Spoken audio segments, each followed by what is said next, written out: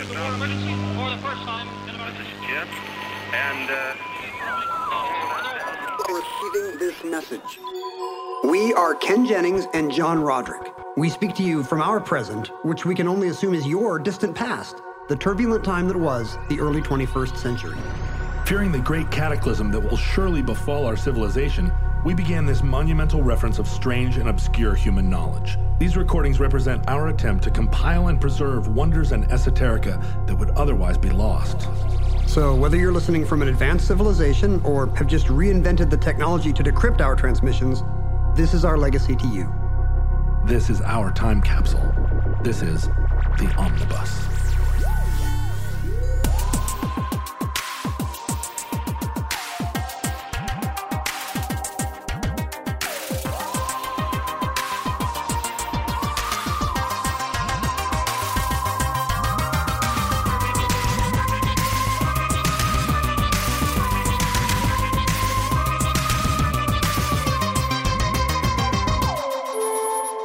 You have accessed entry 1122.ECO105. Certificate number 12248. Secret Order of the Double Sunrise. Have you ever flown Qantas, John? No, I know it's a member of the One World Alliance, and I've always wanted to, but They've got a kangaroo on the tail. they do, the Flying Kangaroo. I've always wanted to. It feels like a very exotic airline to me, but I've never been to Australia, so I wouldn't have had a reason. I never have either. Our future listeners probably assume, if they have the letter Q in their time, they probably assume there's always a U after it. But Right. Qantas, an airline of our time, is an exception because it's an acronym for Queensland. Do you know this? Queensland and Northern It's like Northern Territories Air Service. Something like that. Yeah. Famously, never had an accident. Do you know the reference here? Well, right. What 1980s movie is it a plot point that Qantas has never had an accident? Rain Man. That is correct. Yeah. Very nice. You have control of the board. All airlines have crashed at one time or another. That doesn't mean that they are not safe. Qantas. Qantas? Qantas never crashed. Qantas? Never crashed. Well, that's Never crashed. going to do me a lot of good, Ray. Yeah. You see, Qantas doesn't fly to L.A. out of Cincinnati. You have got to get to Melbourne. Australia. Melbourne, Australia, in order to get the plane that flies to Los Angeles. Do you hear me? Canberra's a capital. 16.2 million population. It's very lovely Don't give me a beaches. lecture. I have always wondered in interacting with the word Qantas, if the U is superfluous, if we all understand that Qantas is still pronounced Qantas, then all U's after Q's are superfluous. Well, I go the other way. Like, to me, I'm like, we should not be saying Qantas. We should be saying We Qantas? should be saying Qantas. Well, when you look at it, your instinct is to say Qantas. Isn't that just because we grew up saying it? I don't know. The U apparently came with the Q. It's like the Boggle Square where the U is after the Q. And so from Queensland, the whole Qu Right. comes along, but they didn't spell it. Like, if you saw that word in like the Quran or whatever, you would say, Qantas. I'm not sure. I feel like QU is sort of like the AE, the Right. the encyclopedia, where we don't use it. It makes any word grosser if you make one of those little AE or OE things. Encyclopedia. Like the English will say faces instead of feces. Yeah, the And- English. And they'll say, like, I think, don't they put an O in diarrhea? Like diarrhea? Diarrhea. Like, these words are not gross enough. I had a Let's professor. add mutant letters. I had a professor that insisted that you pronounce those letters like With a different vowel sound we don't have? as a kind of like dual vowel sound. Some Canadian half A, half E? So he would pronounce onomatopoeia as onomatopoeia. And he did it in class. Is he Hawaiian? He did it in class. Paella? Onomatopoeia. My favorite kind of lava is the paella. Wow, that can't be right. Well, it can't be right, especially because this is the only person I've ever heard do it. But he insisted that we all do it. He wouldn't allow you to say onomatopoeia.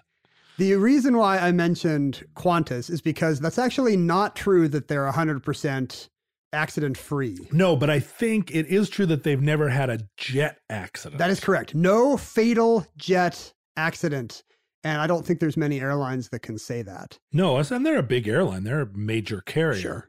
But they've had accidents. They've had things but no major jet crash or fatality. Like sometimes by the time they got to your row, they were out of the chicken. You know, Yeah. they've had that. I think they've probably had a couple of catastrophic decompressions where everybody all of a sudden their hair is standing on end and they're scrambling to put an oxygen mask on their kid. Oh, is that true? But everybody survives. One of those ones where part of the plane flies off and they're like, what's the closest airport? I think that was that Hawaiian Airlines? Yeah, that's some Southwest flight to Hawaii. The top ripped off.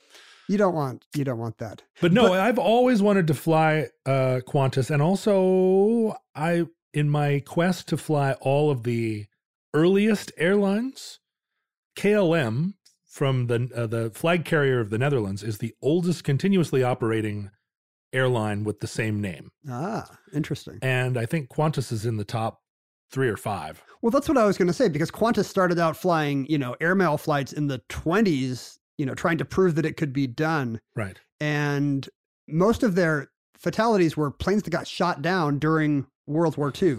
They lost, there were 82 Qantas fatalities during World War II just due to engine trouble or the Japanese shooting the planes down. Not 82 airplanes, but 82 deaths. 82 people. Yeah, I think it's like 5 or 6 different incidents. So the Rain Man thing is kind of a whitewash. Yeah.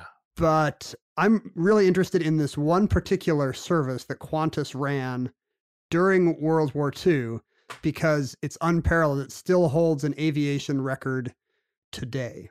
In 1942, Singapore fell.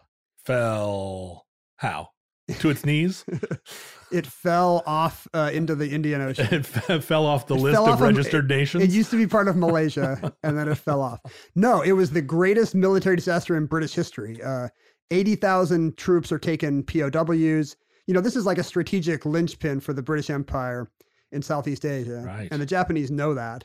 And it just gets swarmed and, How big of a city was Singapore in 1942? I mean, right now, it's an enormous city. My family used to live there. It's a megalopolis. Did you live there, or did your family live there and put you in an institution? I was at college, so I wasn't at an institution, the University of Washington here in Seattle. But, I would go visit them. And of course, you couldn't bring chewing gum. Right. It's a very controlled society.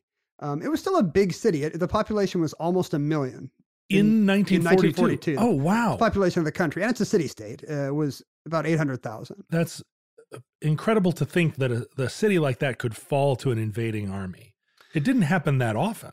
I mean, Paris, I guess, but Japan would have been truly a foreign invader. Right. And they must have known it was coming. Everybody knows this is the hinge that the British presence in Asia is based upon. And as soon as Singapore falls, Japan pretty much has a blockade over the entire Indian Ocean. This is a time when Britain is still in India and Pakistan and Burma and Australia. A lot of the globe is the same color, right, thanks to the magic of imperialism. And Australia is terrified. Sure, they're next to fall. What if a land invasion of Australia is next? What they don't know is that it really never came that close to happening. The Japanese Navy thought they could do it. Japanese Navy is like, yeah, give us, 30,000 men and we can take Australia. Yeah, it would be the Japanese army that would have to do the heavy lifting. The army weirdly is like, our numbers are more like 200,000. We saw what happened in China. We're not interested in another massive land war. Right. So the army and Tojo blocked. And I guess this constantly happened in the Japanese war effort, that the army or the Navy would have some plan and just get blue-balled by the other armed service. This is surprisingly true in armed services around the globe, including our own, which is that the branches of the service do not communicate and are in direct competition with one another for attention and resources and undermine one another. Like the enemy isn't ISIS. The enemy is the Navy. Right. Yeah, it's a weird dynamic. Now I'm thinking about our future listeners who are probably either listening to this show from Singapore, a city of 1 billion people, 1 billion life forms, where gum is still illegal. Right. They have to chew holographic gum. That's why it's the biggest city in the world, because they realized before the rest of us that it was actually chewing gum that was keeping us from achieving our highest potential. Sure, all that gross stuff on the sidewalks. So they invented a self-dissolving gum. You just tap the back of your ear and the gum in your mouth immediately turns into its component amino acids.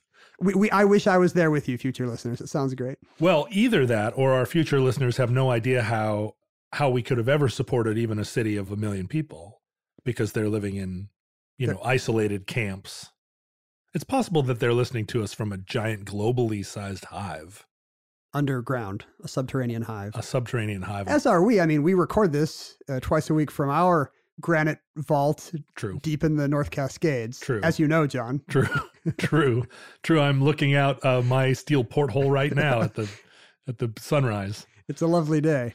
So Singapore falls. The British Empire is back on its heels. It has no control. This was the jumping off point. So they've lost control of their overseas territory. Previously, the Indian Ocean was their playground, and now it's essentially a full Japanese blockade. And Australia is terrified because they're not just because they might get invaded, but because they are completely cut off from the mother country. Right. How are they going to get tea and biscuits? Where they can get tea from, they can't even get tea from India. Where are they going to get anything? All they can get is what you can grow in Australia, which is emu feathers and eucalyptus oil. Yeah. Koala burgers. So they're chewing on their koala burgers. What they do have, though, is seaplanes. In 1941, the United States Congress passed the Lend-Lease Act. Now, there was still, even as late as 1941, this is hard to believe, there was this massive strain of isolationism in the U.S. Nobody wanted another world war. These are European problems. These are problems that don't include America. Today, Futurelings, in our era, we love sequels, but nobody wanted World War Part 2 at the time. That's right. And after World War II, we decided that our mission was, in fact, to engage in every single tiny little local dispute between people and tribes.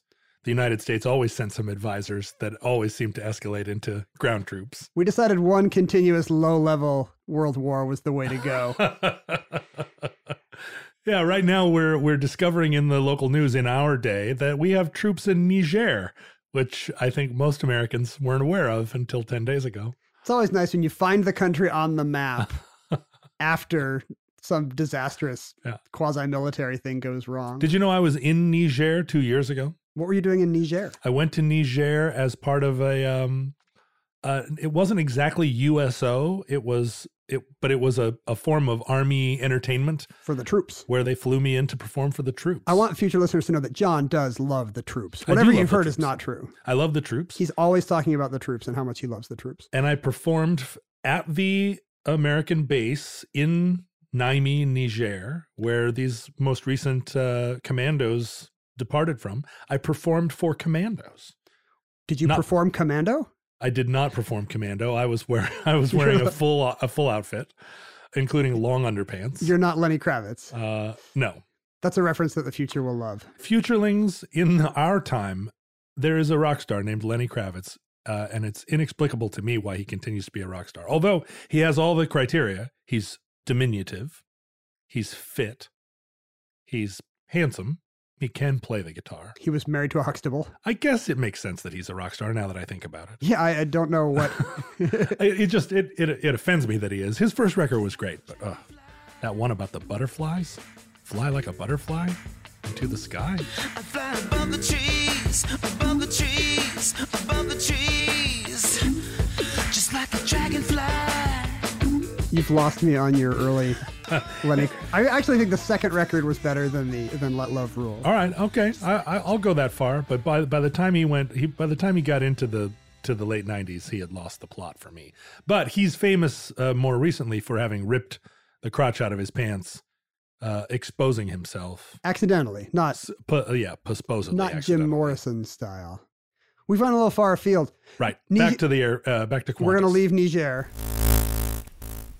When it comes to meat, quality makes a huge difference in texture and taste. And even though it might be better for you and the environment, a lot of the higher quality meat you find at the grocery store is just too expensive for most people's budget. Thankfully, there's ButcherBox. ButcherBox believes everyone deserves access to high-quality, humanely sourced meat at an affordable price. That's why each month, ButcherBox ships a curated selection of the finest cuts right to your home. Choose from 100% grass-fed and finished beef, free-range organic chicken, heritage pork, wild-caught Alaskan salmon, and sugar and nitrate-free bacon. No antibiotics, no added hormones, just meat the way meat should be. And right now, you can get 2 pounds of ground beef and 2 packs of bacon absolutely free, plus $20 off your first box when you visit butcherbox.com/iHeart or use the promo code iHeart at checkout. That's butcherbox.com/iHeart or use the promo code iHeart at checkout.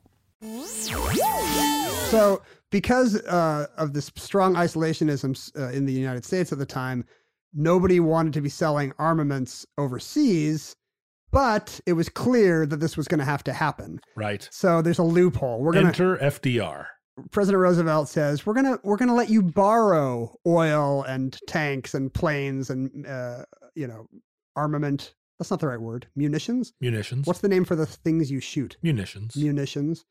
But we're just gonna let you borrow them. We're like a lending library. We're like the Blockbuster of missiles. Mm-hmm. War profiteering.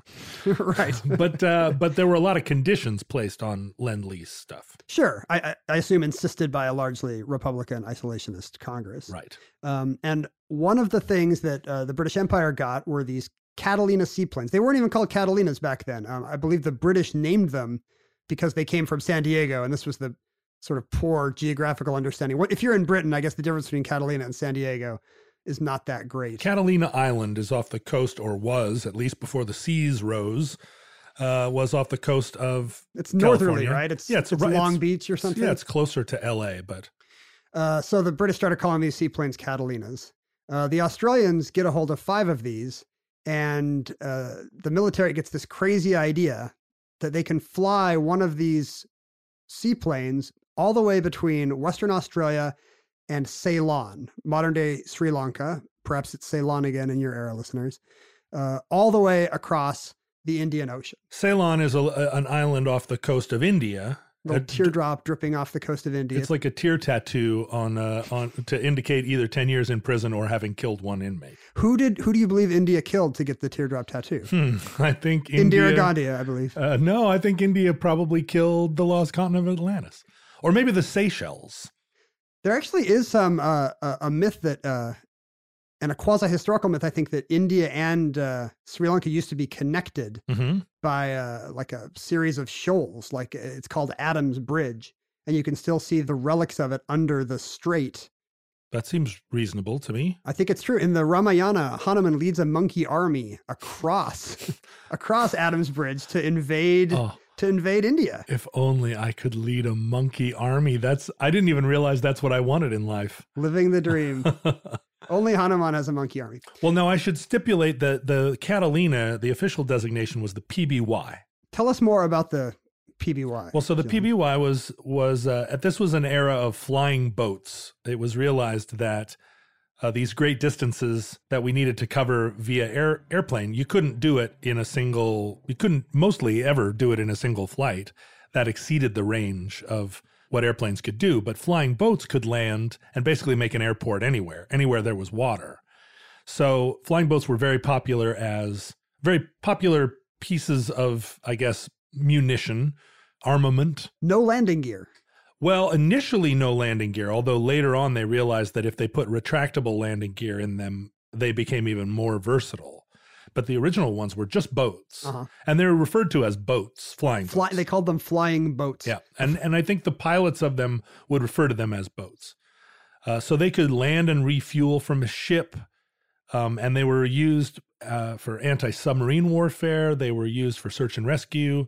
I think as the war unfolded, they found more and more uses for them.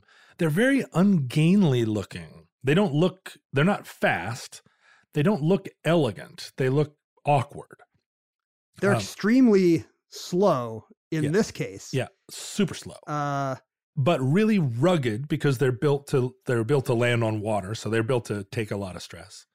And they can hold bombs. They have machine guns on them. I mean, they were popular among pilots and crew people. The Brazilian Air Force was using them as late as the 1980s. They're still in use in our contemporary times as... it's like firefighting? Firefighting, yeah, because you can fill them up with water. They can lift a lot of weight, which I guess is probably part of this story you're trying to tell. This is why they got chosen, because they are such workhorses. The Australian Civil Aviation authorities were really against this plan. There's no way you can get a plane all the way from Australia to Ceylon. That's 4,000 miles. Even today, that's that's a pretty long flight. And back then it was just unheard of because, as you say, the technology was only there for short hops. Where was Perth in historic Australia? It's on the, although Australia has now moved north and collided with New Guinea, future listeners, at the time, it was on the western coast of Australia. So it's pretty much the closest point, but it's still 4,000 miles over open water. But they had done the math and they realized that if they pulled out everything extraneous from these planes, including insulation, de-icing, if you just get rid of everything. So it's like a hot rod. They've stripped it down and it's now even less comfortable to fly in. But, and it's all fuel tank now. It's 2,700 gallons of fuel. But you'd still have room for a few passengers and the mail. You could put the mail on microfilm and carry airmail back and forth. You couldn't get much tea and biscuits on, but you could get, freight, sensitive and valuable freight on there. How did this thing even manage to take off with that much gas? It was pretty dicey. So they'd take off from this Air Force base on the Swan River. And I think there were a few miles between there and the open ocean. So they'd have a few miles down this inlet from the Air Force Base to Perth to try to get elevated. And I think some of these pilots have said it was the kind of thing where you just had to put your feet on the instrument panel and pull back on the stick as hard as you can. And there was a bridge, the Fremantle Bridge at the sort of the opening of the inlet, of the opening of the bay. And they would typically clear it by less than 100 feet. They would take off at 4 a.m. But I think locals figured out very quickly what was going on and were just waiting for them to hit the bridge one of these times. Super big firebomb. It was all supposed to be top secret. All these planes on this run to Ceylon had crews of 4, a pilot, a navigator, an engineer, and a radio operator, in addition to the 3 passengers. And none of them were allowed to tell their families. They weren't allowed to even wear uniforms off base. So if they went off base to try to buy cigarettes, they would often get yelled at by shopkeepers like, no cigarettes for bludgers, you need to join up. Oh, interesting. So they were accused of being shirkers, huh? It looked like they were draft dodgers because they were not allowed to wear their uniforms off post. And this was in order to counteract saboteurs or to stop the spread of information to the Japanese who would love to shoot these down. Sure, because they're sitting ducks.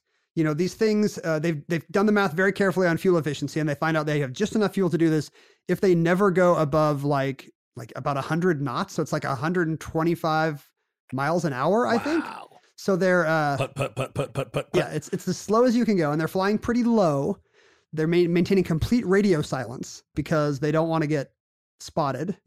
They are navigating by the stars. Whoa. So they've got sextants and chronometers up in the cockpit, and they're keeping an eye out for the Southern Cross or whatever other weird Australian constellations you can see from there. And that's the only way they navigate. And the flight has been timed so most of it takes place at night. They figure this will increase their chances of not getting spotted and shot down. So they leave every morning at 4 a.m. They leave like once a week. They leave at 4 a.m. and start flying, I guess, northwesterly. Northwest? Right, northwestish. Northwest, I think it would be. Probably pretty close to northwest. And the sun rises, but because they're going west, they're kind of following the sun. So it makes the night longer, but the sun rises and sets, and before they get to Ceylon, which would be as little as 27 hours and sometimes as long as 33 hours later, the sun would have set and come up again. Wow. So the sun would have, it rose in the east, it followed them across the sky, set. They're going so slow. Like today, they went through the night. Today, if you were flying this on the Indian Ocean, the sun would stay with you. It would stay whatever time it was. But they're going like 125 miles an hour. They're going the top speed of a Toyota Corolla. Well, what's crazy is that you can. Have you ever gone 125 miles in a Toyota Corolla? Yeah, 125 miles an hour this morning on your way here to our bunker. The higher you fly in an airplane, the greater fuel efficiency you have. You can go faster on the same amount of gas, or you can go 125 miles an hour but use less gas the higher you fly. But they're trying to stay low to avoid detection.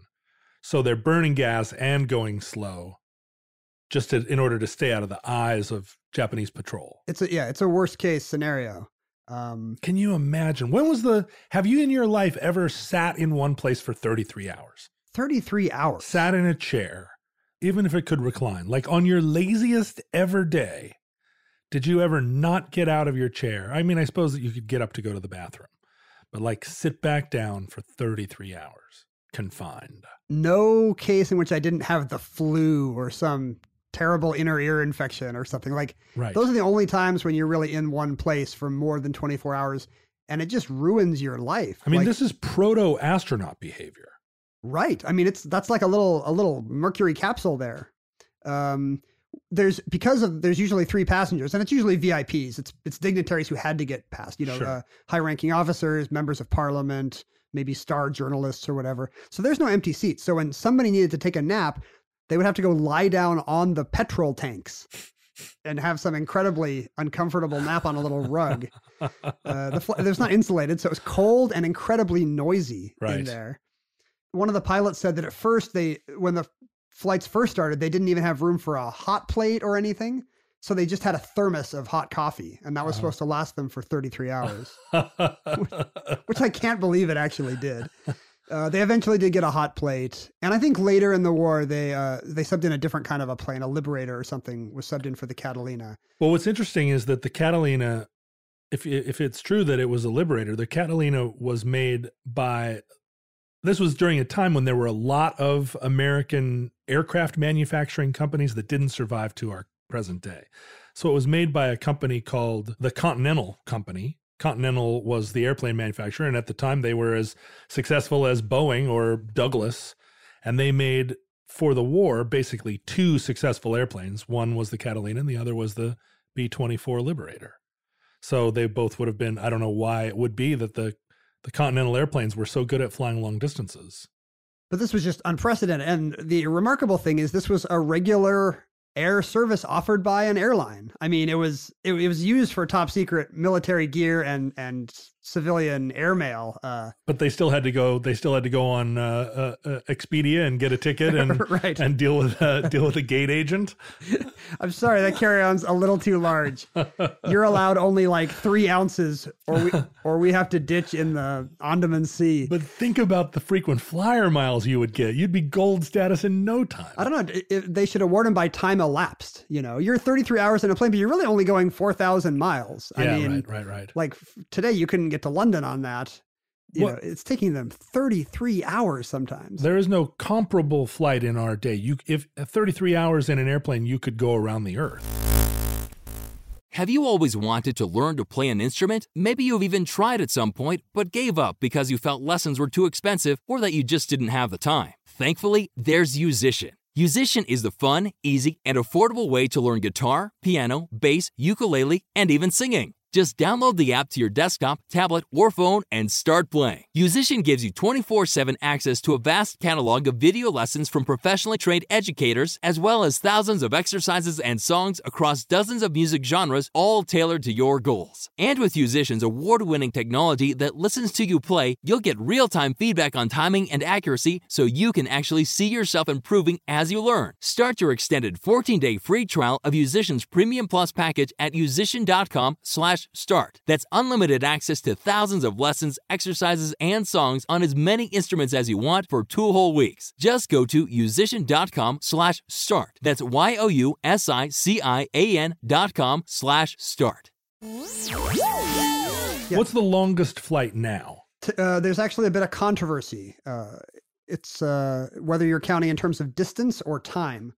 The longest flight in terms of time is a Qatar Airways flight from Auckland, New Zealand to Doha, Qatar. That itinerary we all know and love. Right. And Qatar, even for our future listeners, this is another instance of a name that starts with Q that does not have a U. But notice we don't say Qatar. We don't say Qatar, we say Qatar, although no one says Qatar. Everyone says Qatar. I feel like I used to say Qatar, but then is it closer to Qatar? Everyone says Qatar on CNN. I think it is Qatar. That's how it's pronounced. But I think most people in the English world who aren't also saying France and España, I was in Nicaragua are saying the other dia. Are saying Qatar just because Qatar just doesn't it doesn't ring out in English. It's a case where the more authentic pronunciation actually sounds like a dumb redneck way to say it. Right. I'm going to Cutter. Right. Like but Cutter sounds like a chain restaurant. So I'm going to go to Cutter's and get the fried onions. Cutter is how it's I think that's what educated people are now saying. But I think educated people in the 1930s also said France. And then as time went on, we realized that France is what it's called, and let's all just call it France. So Qatar, You think we're going to settle down once the honeymoon period of Qatar wears off? We're going to go back to saying Qatar? Well, I think so. I mean, because Qatar was not on anybody's radar until this airline, Qatar Air. It was not on anybody's radar or rudder. So we have Qantas, an airline QA, flying to... Oh, no. This is now. We're talking about now. Qatar Airways. Qantas, I believe, does not fly to Qatar. I bet Qantas flies to Qatar. Qantas should fly to Qatar just for yucks. So that flight on the reverse back to Qatar is, because of the headwinds, is 17 and a half hours. From New Zealand to... And so you can fly anywhere between any 2 points in the world that have a current flight. You could fly from San Francisco to Johannesburg in under 17 hours, if there is a LA to Johannesburg, let's say, flight. The longest in distance right now is an Air India flight from Delhi to San Francisco. They used to go over the pole, but now they go over the Pacific because there's tailwinds and it's more fuel efficient. And that's like 9,300 miles. So that flight is twice the length of the double sunrise flights, but it's even the Auckland-Doha flight, it's about half the time because you're not going... So that India to San Francisco flight is how long in the air? It's a little less. I think it's like no more than 15 or 16 hours. So I've done that much time in the air. I went from Djibouti to Qatar, and then from there to New York, and then from there to Seattle with very little layover in the aircraft. So I was looking at 18 hours in the air, and it really is a brutal experience to be on an airplane, even getting up to stretch your legs and going to the bathroom and getting hot food. Sure. To imagine 33 hours on a plane, it really would be like... On a cold plane with a thermos. With like those radial engines just... I mean, you can plug your ears with as much stuff as you want. Those radial engines are vibrating your teeth. Right. And the person behind you has the equivalent of one of those things that makes the seats not recline, probably. Because it's a giant tank of gas. Exactly. So was this experiment, or it's not an experiment, did it successfully, because it was secret, it couldn't be used as a propaganda victory to buoy the spirits of the Australians. Right. It wasn't like, we did it again right under the noses of the Japanese. So like so many great, military intelligence achievements, nobody was allowed to know. So everyone in Australia still believed that they were isolated and basically invasion was imminent. But the mail was getting through. Somehow the secret mail was getting through. Right. They did 271 crossings over the course of the war. Wow. Carrying a total of 114,000 pounds of microfilmed mail. Can you imagine the guy whose job is just to photograph all these letters into little tiny micro dots that weigh less so you can get more of them on a Catalina in a bag? Right. And what was in those letters? Dear Sirs. So you may already be a winner. I hereby resign my commission. Yeah, I assume it's servicemen's letters home, but it's also, all these Australians, they all had family in Europe, unless they were descendants of prisoners. They couldn't be sending those letters because it would be secret. They wouldn't be allowed to know that they could send those letters. So it had to be other stuff. It had to be military. You think it's all diplomatic pouch stuff? Yeah. Maybe they sent all the civilian letters over, but then they just held them in a room for a couple weeks. So the timeline would be more plausible. Because I suppose from Perth to, say, Madagascar, you could run a ship. Ships must have still been getting through. Yeah, it's not like the U-boats. Japanese had complete dominance of the Indian Ocean. Australia wasn't under a dome like in a Stephen King book. Right. But there were a lot of difficulties. But this was successful enough, and I mean a testament to the PBY Catalina, that it could do this work and survive this. Not a single one ever shut down. I think they had a few cases where they had to do part of the trip on one engine, but every single flight made it through. Yeah, that's pretty impressive. After the war, I think in accordance with the terms, they had to ditch the Catalinas somewhere, in the Coral Sea, somewhere off the Australian coast. This was part of this Lend-Lease deal where I guess. they got these planes, but at the end of the war, they couldn't keep them and repurpose them and continue to use them. They had to sink them. Yeah, they had to. It's like a version of Blockbuster where you have to then record over the tape with infomercials. That infuriates me. And I imagine it probably infuriated the pilots at the time who almost certainly had developed romantic relationships with these planes. It is weird when they give the planes women's names, huh? Well, because you're sitting in that, your seat is vibrating for 33 hours. You're It's pulling like, back on that you're stick like, while your seat "Darling." vibrates. Oh, my darling, Betty Lou. But I mean, my dad had airplanes growing up, and you develop emotional attachments to them, even when you call them by a number. We had a plane whose tail number was 634 Mike Alpha, and I still remember Mike Alpha very fondly. We didn't even give it a woman's name. You called it Mike. We call it Mike Alpha. Mike Alpha. Yeah. It's like your robot housekeeper kind of thing. Yeah, Mike Alpha. And who knows where 634 Mike Alpha is today. I bet you she'll continue to fly. He will continue to fly. Does Mike prefer the pronoun she, even though M is Mike in the NATO alphabet? I think Mike prefers the pronoun they. I see. Uh-huh. They will continue to fly. Mike Alpha and Beta and Gamma, all the Mikes, they're out there. The passengers aboard these flights always got a very nicely made certificate. It's got a picture of a Catalina in the center between two suns. So the Catalina is superimposed over like a star field, showing the constellations of the southern sky, with a sun both at the left and the right. And at the bottom it says, "This is to certify that blank has spent more than 24 hours continuously in the air on a regular air service, thus entitling him," or her, I guess. Or there probably weren't any hers that ever made the flight. There was one British MP who was a woman who made the flight. Oh, and maybe if Mike Alpha was there, they would prefer they. They probably had to cross him off of the certificate and write her. I feel like back then was the time when women would just go by him and they'd have to suck it up. Like, yes, that's right. That's the pronoun for women too, I guess. Either that or every single one of those certificates was completely handwritten in with a quill pen. They look very nice. Thus entitling him or her to membership in the rare and secret order of the Double Sunrise and the elevated order of the Longest Hop. Even back then, Qantas loves their kangaroo imagery, I guess. Do any of these certificates survive? Yeah, people still have them. In Australia, this is a big part of Qantas lore. I mean, there are only 230 whatever certificates. Only 200, extents, right? Well, 271 crossings with an average of 3 passengers each. Oh, okay. So 700, 800 maybe 1,000 if you include all the pilots and stuff. I don't know if the pilots got certificates.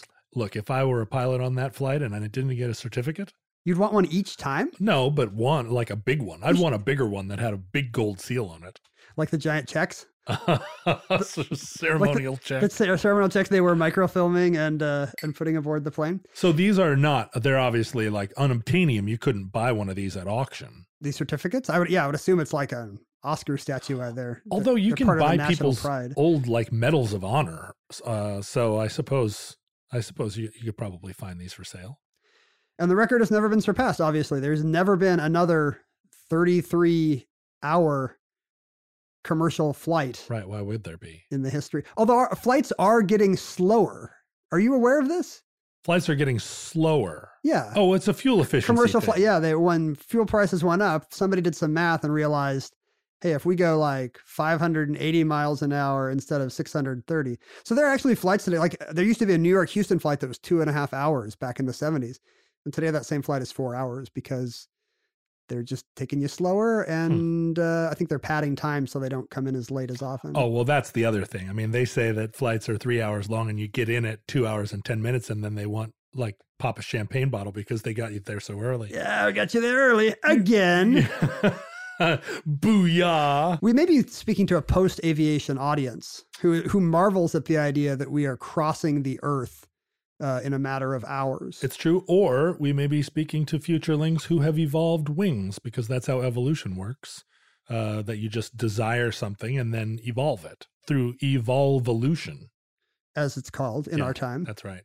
They have let slip the surly bonds of earth and they laugh at us having to climb aboard these metal clanking things just to get the mail to Ceylon. Or it may be that by that time, New York and Houston have both grown to the point that they now touch one another and they're one giant megalopolis. It's called Houston now. They're finally pronouncing it correctly. And that concludes Secret Order of the Double Sunrise. Entry 1122.ECO105. Certificate number 12248. In the unlikely event that social media still exists in your era, tweets of ours are archived at Omnibus Project. Our handles were @Ken Jennings and @John Roderick. I also maintain an Instagram account, or maintained from your perspective. That's thoughtful of you to use the grammatical tense that will make sense to them. Yeah. You're always thinking about the audience. What an entertainer. I currently maintain, but would have maintained, unless I became some kind of super, immortal being, in which case I'm probably still on Instagram. Maybe it's a legacy account. Your fans are still running it. Like, I feel like today there's still a Sinatra Twitter or something. So. Well, I definitely feel like I will become an AI at some point. They'll use my voice and my personality to create an AI. I may still exist as far as futurelings are concerned. Sure. And once you have that kind of massive computing power, you'll definitely spend a lot of it tweeting. This may be very confusing to future listeners who are like, who have met you. What are you talking about? What are you talking about? We have one of you in every home. I just saw the Roderick bot on my corner. It gave me a cheery wave as I headed up to my treehouse. Anyway, if you are a time traveler, our address for email was theomnibuspodcast@gmail.com. Listeners, we are in your distant past. In John Roderick's case, possibly in robot form, in your living room, vacuuming right now. But if not, our corporeal entities here at this point have no idea how long our civilization is going to survive. There are days when things do look very dire. We hope that the worst will never come, but whether or not it does, we hope you are enjoying these informative looks back at periods in our history where man could not fly with gossamer dragonfly wings in our pre-evolution form. If the worst comes soon and some disaster does precede that evolution, this recording, like every recording in this series, could be our last word. But we hope that Providence will allow us to be back with you soon for another entry in the Omnibus.